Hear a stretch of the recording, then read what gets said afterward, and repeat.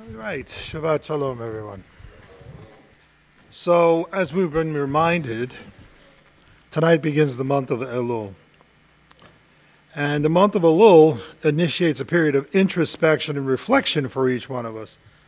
But I'd like us to think about this in a different way this year.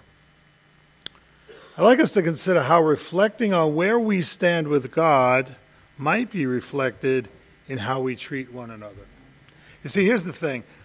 Most of the time, when we think about the period of Elul, we turn inward. And we look for those things in our character that maybe we think may be a flaw. And so sometimes I think it winds up being more about me than about you. And I was thinking, why don't we turn the tables on that? And instead of concerning ourselves with our own self-improvement, consider the improvement of others. So I want to take a look at that and reflect on that a little bit today in some scripture in Parsha Ra'eh, and also in the book of Galatians, the portion that was just read for us by Elisha from the New Covenant. So Albert Einstein asked the question. He said, "What is the meaning of life?" He answered saying, "The man who regards his own life and that of his fellow creatures as meaningless is not merely unfortunate, but almost disqualified for life." So we have a saying in Judaism then, that all Jews are responsible one for another. You see, my life must mean as much as your life means. It's not just about me rising to some spiritual level that makes me feel good about my relationship with God. It's about what I am doing for you. Albert Einstein knew this, and he goes on to elaborate how he thought about, and this is a man of incredible self-awareness, when he says, "I considered how much effort it takes others in this world to sustain my existence." Have you ever thought about that? All the people that are involved in making sure that you have everything that you need. And he said, and I consider that it is my responsibility, that I must make every effort to give back as much as I get. If we had a world that lived like that, how much better that world might be. So let's take a look at some things. If you have a Bible, you can turn with me to Galatians chapter 1 for this first portion. And in chapter 6, in verse 1, it says this, "Brethren, if anyone is caught in any trespass, you who are spiritual, restore such a one in a spirit of gentleness, each one looking to yourself so that you too will not be tempted."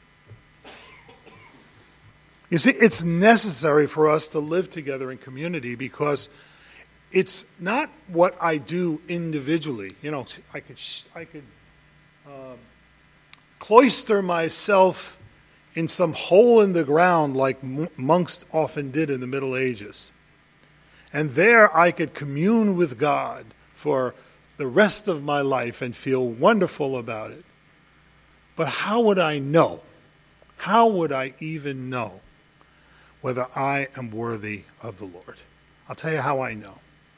I know because you let me know. Dorothy talked about reflection earlier today. Not only must we be a great reflection of the Lord our God the best as we can, but we have to reflect that in one another. I bounce me off of you. In fact, let me tell you that most of us never experience God in any other way than through another human being. That's how we know. We become the measure of that by how we see ourselves relative to one another. We need each other. And so here, the Rav Shaul tells the people, listen, If someone is found in a problem, then it's our responsibility to help them to be restored. You see this? Looking to yourself so that you, let's see, restore such a one in a spirit of gentleness. The objective is restoration, not condemnation. I need that from you, and you need that from me. So during this period of this season, if we do any internal reflecting about the things that may be shortcomings in our lives, let's use that to help somebody else who might be in the same boat. You see? Because one day or another we'll all be in that same boat. Another reason I need you is because there are a lot of pressures in this world. They come at you from every angle. And without the community, you will be sucked away by them.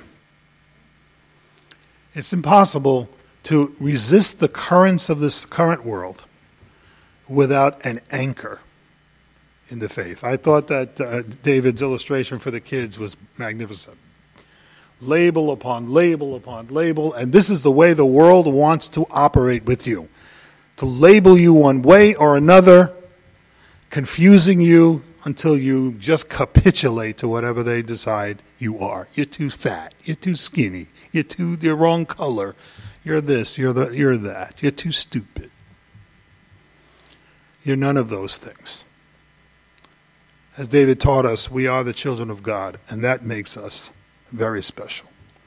But you see, I need to tell you that often. And you need to tell me the same thing as often as you can. It's the only way we resist the currents of this world.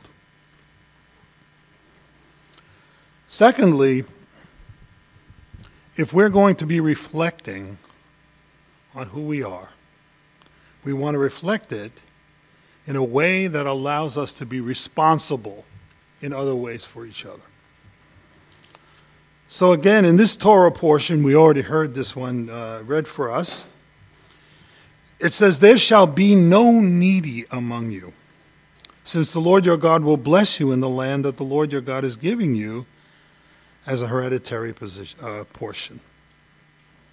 So not only are we responsible for caring for each other's spiritual needs, we need that, but we are responsible for one another's physical needs as well.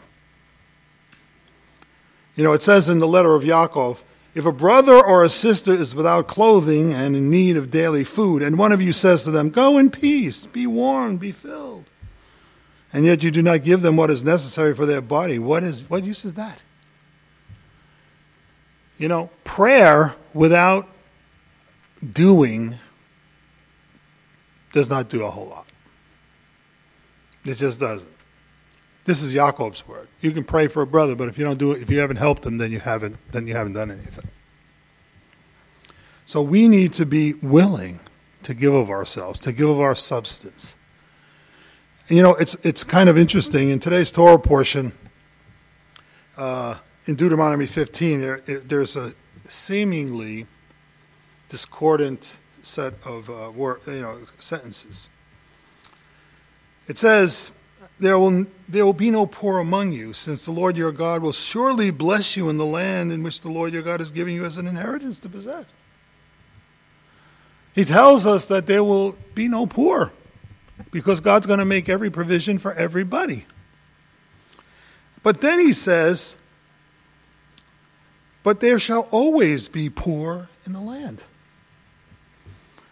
And he makes provision for what to do with a poor brother. You see, how can all of those statements be together in one passage? The fact of the matter is there are poor people and there will be poor people, but we're supposed to take care of the poor. What do you think is probably the most discussed principle in the Bible, that the thing that God wants us to do most? If you were to go through the entire Torah and Haftorah, what do you think is the most important commandment in the whole Bible? Besides love your God. Compassion? No, take care of the poor. and the disenfranchised in the world. I guess God is into social justice. That is discussed more than any of those other things you want to consider sin in the world that people do that are so terrible. Not taking care of the poor is the greatest sin of all. This is true religion, to take care of the poor and the widow, the orphan. This is James' words again. I think we've got it all screwy in this world when we talk about, human ethics. We want to jump on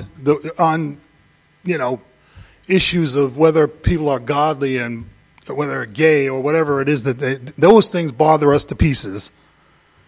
And yet we're perfectly willing to ignore the poor. Why? I'll tell you why. Because it says here, God is giving everyone the opportunity to do well. But sometimes there are going to be poor people because they messed up on their own. Do you think that because a person messes up on their own or some circumstances hit them and they become poor, that you have no responsibility for them? They did it to themselves. They're lazy. They're stupid. God does not excuse us. He says we're still responsible because there will be no poor in the land. And I'm giving you all so much that you'll have enough to share with those who are stupid or who get in trouble. Or maybe they have a disability. Or maybe they have a health problem that they couldn't control. I'm giving you all of that so that there will be no poor in Israel, and you will have an opportunity, because there are always poor, so you will always have an opportunity to fulfill this mitzvah. Can we change our way of thinking about this thing in such a way that it could really make a difference, at least in our own community and maybe in the whole country? Because God certainly has blessed America in just this way, given it an overabundance of everything. So why should there be any poor in the land? We have a great opportunity. Now, if only we can change our hearts. So that means looking at ourselves during this month of Elul and saying, what can I be doing that would make it better? Instead of resenting those who can't pull themselves up by their own bootstraps for whatever reason, see it as an opportunity to make a difference. Finally, you might disagree with me and say, listen, I am not responsible for the fool, for the person who's given every opportunity but just can't make it on their own for whatever reason. And God says, yeah, well, if that's your attitude, I'm going to be angry with you. Because he says in verse 10 of chapter 15, it says, you shall generously give to him, and your heart shall not be grieved when you give to him, because for this thing the Lord your God will bless you in all your work and in all your undertaking. In other words, that by taking advantage of the mitzvah, God pours out a blessing on us when we have open hearts and open hands. God fills us up to overflowing. Can you live by that principle? Can you live by the notion that by giving more away to those who need it, you will receive more in return? More than you could ever do for yourself. You see, I believe the world should work like this. It's like I believe about a marriage. In marriage, when I'm counseling young people who are getting married, I tell them this. I say, listen, the first thing you need to do in your relationship from now on is you need to look out for the other one. If you look out for him and he looks out for you, both of you will be looked out for in this relationship.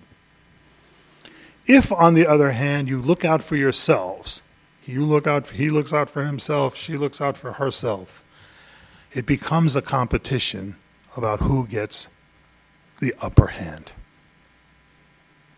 If we live in a world where we all look out for one another, all of us will be fulfilled. So this year, as we go through the month of Elul, I want us to think about the other, not ourselves. Or at least to think about when we reflect on ourselves and the things we are and the things we want to be, that we look out externally toward others so that we might be able to give help in time of need. If we can persist in this, I think we can do marvelous things with one another. Make this place a greater place. Make the world a better place to live in. Messiah Yeshua, the Lord our God, says to us, "For the poor will never cease to be in the land. Therefore I command you, saying, you shall freely open your hand to your brother, to your needy and poor in your land." And don't worry about it, because for every one you help, I will pour out a blessing on you, more than you could know. And in the book of Galatians, as it ends this portion, verses 9 and 10, it says, "And let's not lose heart in doing good, for in due time we will reap if we do not grow weary." In other words, listen, will there be fools who continue to get themselves into trouble? Probably. Yeah, and there will always be the poor folks who just can't get themselves out of the rut. But if we keep doing good and do not grow weary, he says, so then while we have the opportunity, let us do good to all people, and especially to those who are of the household of faith. So Lord our God, during this period, during Elul, as we begin to surrender our hearts to you and look for your guidance in how to improve our lives, perhaps, O Lord, we can start by improving the lives of others. Bless us, O God, and lead us to redemption 40 days from now. We pray this, B'Shem Yeshua, the means of our redemption. Amen.